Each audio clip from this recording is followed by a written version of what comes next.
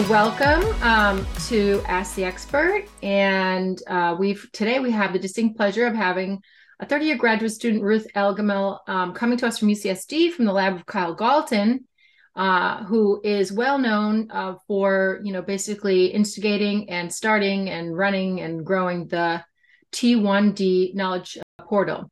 This has been an incredible new tool that's been and resource that's been added to the Type 1 Diabetes Research Network. And it is really, some would say, sort of just getting started because it has so much capacity to really expand and become just something of really great value in the community. Ruth, I'm going to let you introduce yourself a little bit. Why don't you tell us how you got to UCSD? Yeah, so I'm originally from Canada. I did both my bachelor's and my master's degrees up at the University of Western Ontario. And I've always been doing diabetes research. So my master's is more regenerative medicine, stem cell therapies for diabetes. And then when I finished that, I moved over to Boston, where I worked at the Broad Institute for 2 years under the supervision of Dr. Bridget Wagner. So switching more to chemical biology, but still looking for therapeutics for type 1 diabetes. And then I started graduate school in 2020, right in the height of the pandemic here at UCSD, the University of California, San Diego. And I now work in Dr. Kyle Galton's lab, mostly doing bioinformatics, but still in the realm of type 1 and type 2 diabetes. Yeah, that's fantastic. And this paper is really something special. An integrated map of cell type specific gene expression in pancreatic islets just came out. And we're really excited for you to walk us through it. Okay, awesome. Yeah. So excited to walk you guys through this. I think it came out about a week and a half ago now, so still new.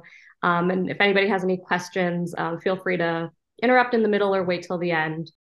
So really our paper had two key highlights that I want to try to cover in my talk today. So the first was the generation of this integrated reference map that we mentioned on the previous slide. And our motivation for this was that while other groups have performed single cell RNA sequencing experiments on islets, they're often with really small sample sizes, and sometimes the results aren't congruent. So we really wanted to create a reference for this.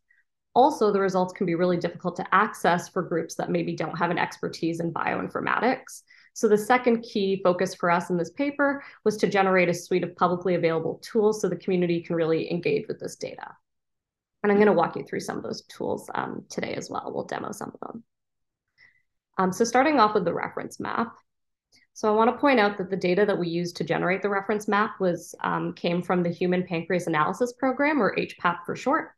And this is a program that's funded by the Human Islet Research Network that aims to perform molecular profiling of tissues from donors with different stages of diabetes development. And something really amazing about this resource is that all of the raw data is publicly available on this website at the bottom of the slide here.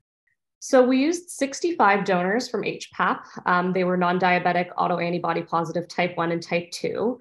And we were able to generate this map on the left side of the screen here, where we were able to identify 10 distinct cell types. And then for some of those cell types, we were able to find some subpopulations. So for example, we were able to find alpha cells, but also cycling alpha cells. And then for stellate cells, we were able to find both quiescent and activated stellate cells. And I won't go into too much detail about all the bioinformatic processing to generate this map. But briefly, we performed batch correction and integration since we had 65 different donors. We did ambient RNA removal and doublet removal. And if anybody has any questions about that processing, we can go through that at the end. And then on the right-hand side is a dot plot showing the expression of common pancreatic islet marker genes across our different clusters. The cell types are here on the y-axis. And these are the marker genes that we used in annotating the different cell types within our data set. And so I want to point out how important that integration and batch correction is, since we're working with 65 different donors. Usually in the islet space, people are working with far fewer than that. So on the left-hand side here, I have the UMAP that's colored by donor sex. And you can see how all of the different clusters within the map have representation from both sexes within our data set. And then similarly on the right-hand side, HPAP contains tissue samples from two different sources. So one is from the University of Pennsylvania, where HPAP is located, and the other is from NPOD, or the Network for Pancreatic Organ Donors. And so to make sure that we weren't seeing any biases based on where the tissue was sourced from, we colored this UMAP based on the two different tissue sources. And again, you can see that all the clusters have representation of cells from both tissue sources. So on the left-hand side here, you can see the distribution of disease status across the clusters.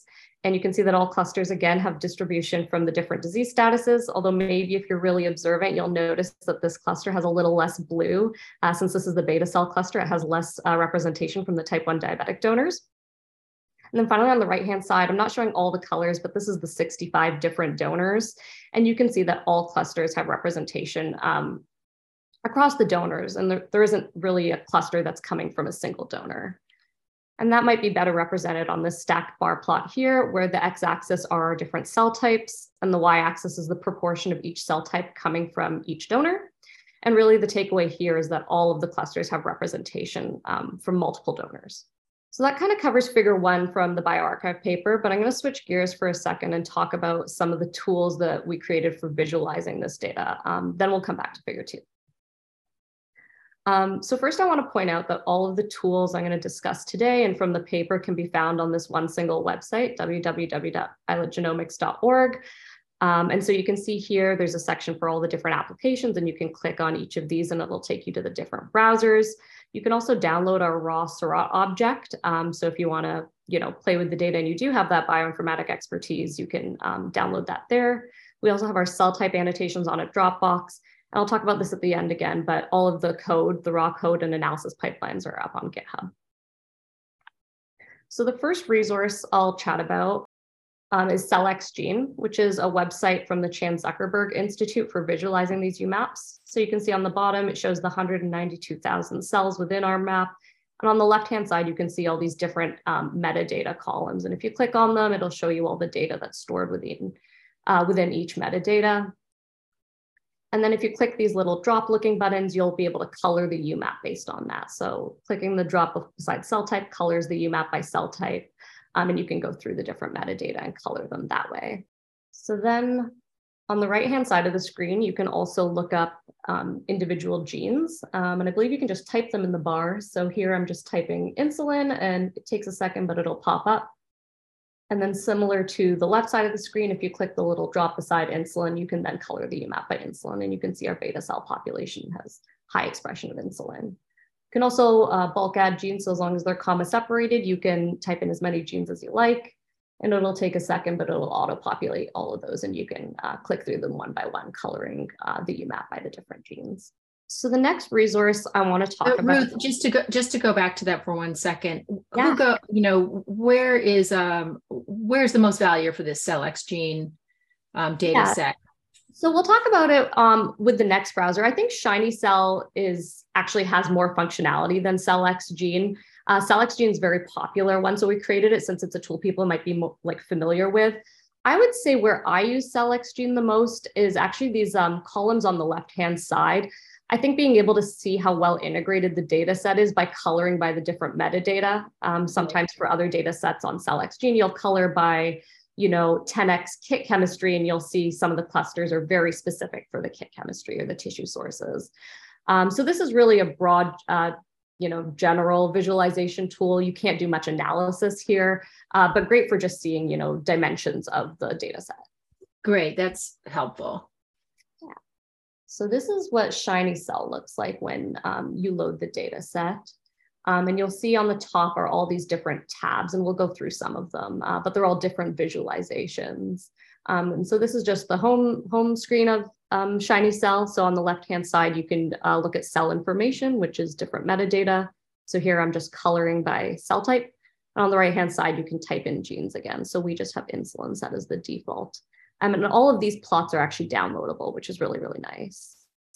So the next tab I think I'm going to focus on is the co-expression tab, which is really useful. And again, this is an example of a functionality on ShinyCell that maybe isn't on CellXGene.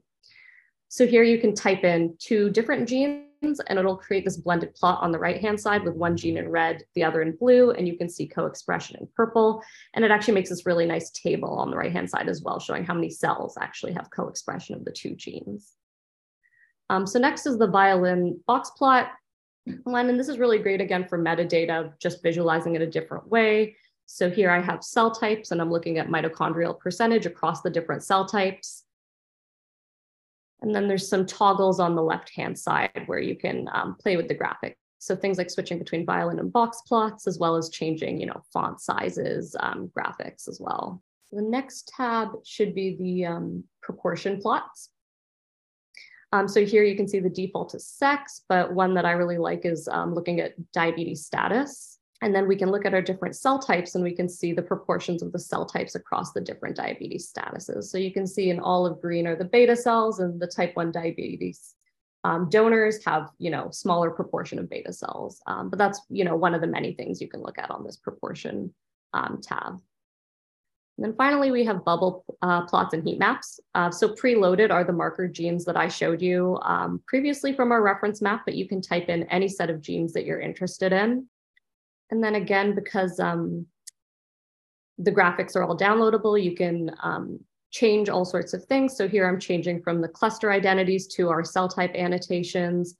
And then you can change things like the color scale. So here I'm changing it from blue, yellow, red to yellow, green, purple, as well as the size of the fonts and the plots as a whole. So this is a really nice way to make some clean looking plots quickly using our data set. It's like one-stop shopping. It really is, yeah. And, I have acknowledgements at the end, but I'll give credit. We have a programmer in the group, Parul, and she really helped, bring this data to life by creating all these browsers. So definitely glad to have her on board.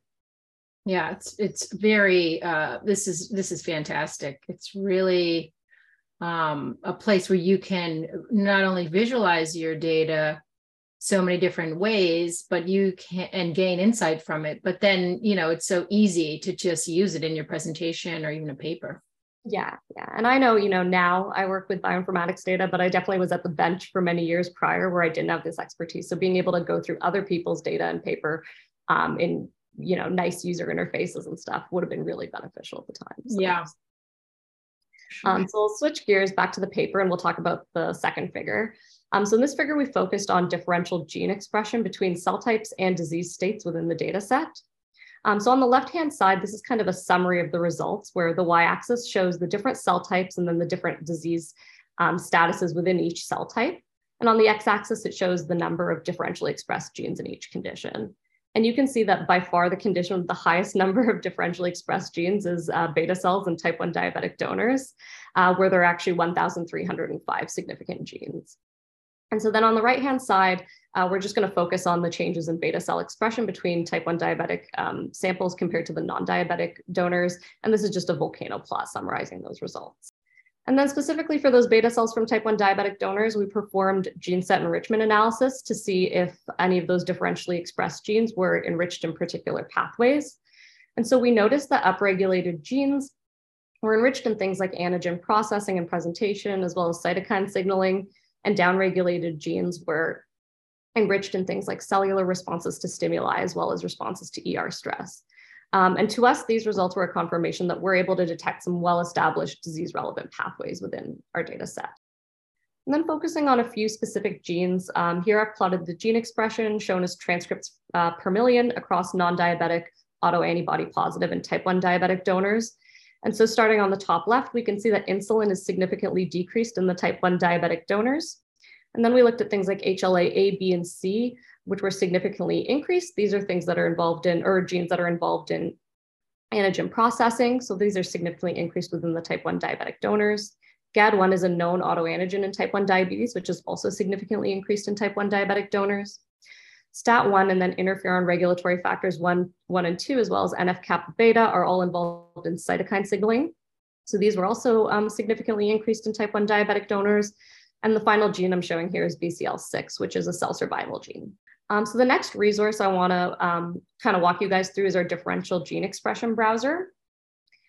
So this is a browser specifically for, querying the results I just showed you. So there's two tabs on the top. The first is the volcano plot tab, and then the second is an interactive table. So on the volcano plot tab, there's a drop-down menu, and you can pick your cell type and disease status of interest. And then each of these disease statuses is compared to the non-diabetic control, as shown on the x-axis of the volcano plots. And so here we're just looking at those beta cells in type 1 diabetes. And you can change the y-axis to either the raw p-values or the p-adjusted p-values. And then you can use these little slider bars to change the significance threshold as well as the effect threshold. And then the volcano plot will actually adjust in real time to show you the significant genes. There's some features also on the bottom for those thresholds, those vertical and horizontal lines as well. And again, since you can download these plots, we really made it so you can customize them to look however you'd like. So then on the second tab, you can look at the actual DESeq results. And then here, all the results are downloadable, and you can sort the columns based on whichever, here I'm sorting by the p-adjusted values, but you can sort all the columns however you'd like. And you can also search for individual genes. So here I'm just searching for insulin, and you can see it's significantly decreased in the data set. And then also on the left-hand side, you'll see this little option to show only the significant differential features. And that actually subsets the table for you based on the thresholds that you set on the volcano plot tab. So based on the p-value thresholds as well as the effect size thresholds you set. And then you can download just those results if you'd like. So then the final resource we created that I want to talk about is an Azimuth reference. So Azimuth is an app from HuBMAP, the Human Biomolecular Atlas program, where users can map their own single cell analyses onto an Azimuth reference. And this is particularly great if your data set within your lab has a small number of samples and you want to map to a larger reference. This increases your ability to detect and annotate specific cell types as well as interpret your results. And so we created an Azimuth reference for our data set that anyone can use to map their data against. And I'll demonstrate this on the next slide. So when you open the browser, this is what the Azimuth browser looks like. You see a UMAP that looks similar to what I've shown you on our other browsers. And here you can just load in any sort of object that contains your data. And so I just download this very small mouse islet data set that's 7,000 cells. Azimuth should take either a Seurat RDS or an H5AD from ScanPy. So here I'm just loading it in. Again, I can do this locally since it's only 7,000 cells, but there is a command line interface for if you want to use larger data sets. What's the cutoff for the larger data set? Parul would know the answer to that. I don't know off the top of my head. I know she did mention that we set the cutoff to be the same as what Seurat sets it to. So it should be pretty high, but yeah, in general, I don't run too many things locally. I know, like, I think our raw Seurat object was up to like 7 gigabytes. Some of them can be quite large. Yeah. So once the upload is complete, you'll see, it'll show you your cells are uploaded. You'll show you some basic metadata. So this is for the 7,000 cells. And then you can click this map cells to reference. And here on the bottom, you can see all sorts of different things are happening. So it's finding anchors. If we skip forward a little bit, it's calculating mapping scores, running the UMAP transformation. And then you'll see we get a few warnings, but they're not errors. And this is likely because I'm uploading such a small data set. But then you can click on these different tabs on the left. So mapping is complete at this point. If you click on the cell plots tab, on the top, you'll see what the reference map looks like. And on the bottom, you'll see the query, which is the predicted cell types of your own data set compared to the reference map. And if you click on the feature plot tab, it'll show you the genes that it actually used to annotate cell types based on the reference. So you can see here how it annotated beta cells based on insulin. And there should be a table below showing the biomarkers that were used. And then if you click download results on the left-hand side, it can actually add this metadata to the object that you loaded in, which is really great for downstream analyses. So the final thing I want to point out is our GitHub page. So here, I've tried to organize several different scripts, and on the bottom of the page, I have the order in which you can perform them in order to generate the exact same reference that we created in this paper. Forward a bit here too. And then if you click on any individual script, all the raw code, as well as the packages we used in session info are all available there. And I'll point out quickly too that you're always welcome to raise issues or put pull requests in on the GitHub. We're always looking for feedback to make these resources, more accessible to the public. So anything we can do or any suggestions you have, you're welcome to put there. So finally, I'll acknowledge my PI, Dr. Kyle Dalton, for supporting all this work, as well as Parul, who I mentioned earlier, a programmer in the group who's been really instrumental in setting up all these browsers and resources, as well as several of our other lab members who have helped with pipelines for these types of analyses over the years. It's really fantastic what you guys have been able to create here. And it's, it's not that long that this T1D, knowledge portal has been sort of alive and living down there. And from that, it seems that you have just built more and more, sort of on-ramps and easy access with these types of data. And truly it's, it seems to me that these tools are going to poised to facilitate the discovery of the endotypes within the T1D populations finally, right? So that's a really, really important piece. I want to open it up to people. There's quite a few people in the audience to ask a question. So while we're waiting for people to dive in here, what's next for you? What's the next set of experiments? Thanks for presenting. It was very clear from Dr. Michael Kalwat. That's great. Yeah, so I know in terms of this type of data, one thing that we have a work in progress is doing similar types of resources, browsers, and things for attack-seq data. Our lab is pretty interested in epigenomics as well and regulation of beta cells beyond the gene expression level. Okay, and what's the, sort of the timeline for these rollouts? Do you have anything in mind, or have you even just started to discuss that? Yeah, I don't know that I have timelines in mind to discuss, but hopefully soon. I think setting the groundwork with this project will help expedite that one. So, yeah. Any thoughts on, here's some question. Any thoughts on various integration techniques as to what is the best? Seurat reference integration, Harmony, etc. Yeah, so the only two that I've tried are fine anchors and integration through Seurat, as well as Harmony. I haven't actually integrated using a Seurat reference. In terms of what I've shown, we've always stuck with Harmony, which is a Broad software for integration. It's also built in Seurat now, which makes it really easy to use. And as I showed you with those UMaps from figure 1 of our paper, I think at least, from my experience, that the integration looks, sufficient, at least for our causes. We don't see those like really cluster specific or donor specific clusters or sex specific clusters, which leads us to believe that the integration is pretty good. I guess I would also say, what is the, in terms of layering other data that's out there and creating more tools, just sort of from the, you're actually doing it, you're in process with this. What do you think is most needed right now in order to get that all in, one space and easily accessible? So I think my first part to the answer is that we're still figuring that out. And by putting out some of these resources, we'll see how people interact with them. And that's why we're really looking for feedback, and people can tell us, this was a bit difficult. So I think that's kind of the first step. But I will say, I think, several different lab members are actively trying to figure out what new pieces of data we can layer. And with every new piece of data that you're layering, there's added challenges in how to visualize that and how to make it, useful for people. So that's something we're figuring out as we go.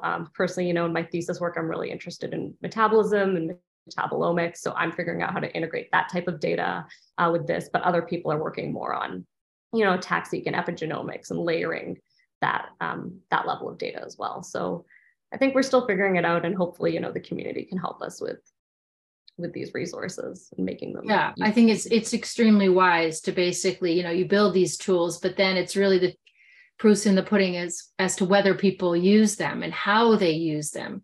So it's really wise to do exactly what you're doing and getting out there and getting that feedback. And we're hoping people will see this and actually start playing around with the tools and give you that feedback that that will be so great for next steps. And so I guess I would say, we also had Carolyn McGrail on here earlier presentation, and I wondered, are the two of you working or collaborating in any way? Carolyn and I do collaborate quite a bit. She's on the call right now, which is why I'm giggling a little. She can jump in. She can unmute herself if she would like to. Yeah, I think there's always the considerations. I mainly work in the MHC and with HLA associations, and as you know, in all of our data, we're always finding these differences across disease types. And I think that's where diving a little deeper is definitely of interest and calls for collaboration within the lab. Yeah, it's great to have, all these different viewpoints in one location in the Galton lab, kind of all contributing and cross-fertilizing ideas. I think it's a very, very exciting place right now. And, I encourage anyone who's listening and watching this to keep a close eye on the Galton lab, because there's a lot of exciting work coming from the laboratory and a lot of really sort of brilliant young scientists coming out of there. All right, then. You can reach out directly to the Galton lab if anyone has any further need for questions and answers. Oh, one more. Any trajectory analysis like pseudo time? I haven't performed any yet, but that's an interesting idea and could definitely look into it. I know the field has some ideas of cell types that might be in trajectory and where that might be. So could be nice to use our data set to look into that. Good suggestion. Put that on the long list, I'm sure. Yeah. Well, it was great having you, Ruth. Thank you very much. And I wish the best for the entire laboratory. I can't wait to see, sort of what's next for your entire group. And I hope you guys have a great rest of your day down in San Diego, and talk to you soon.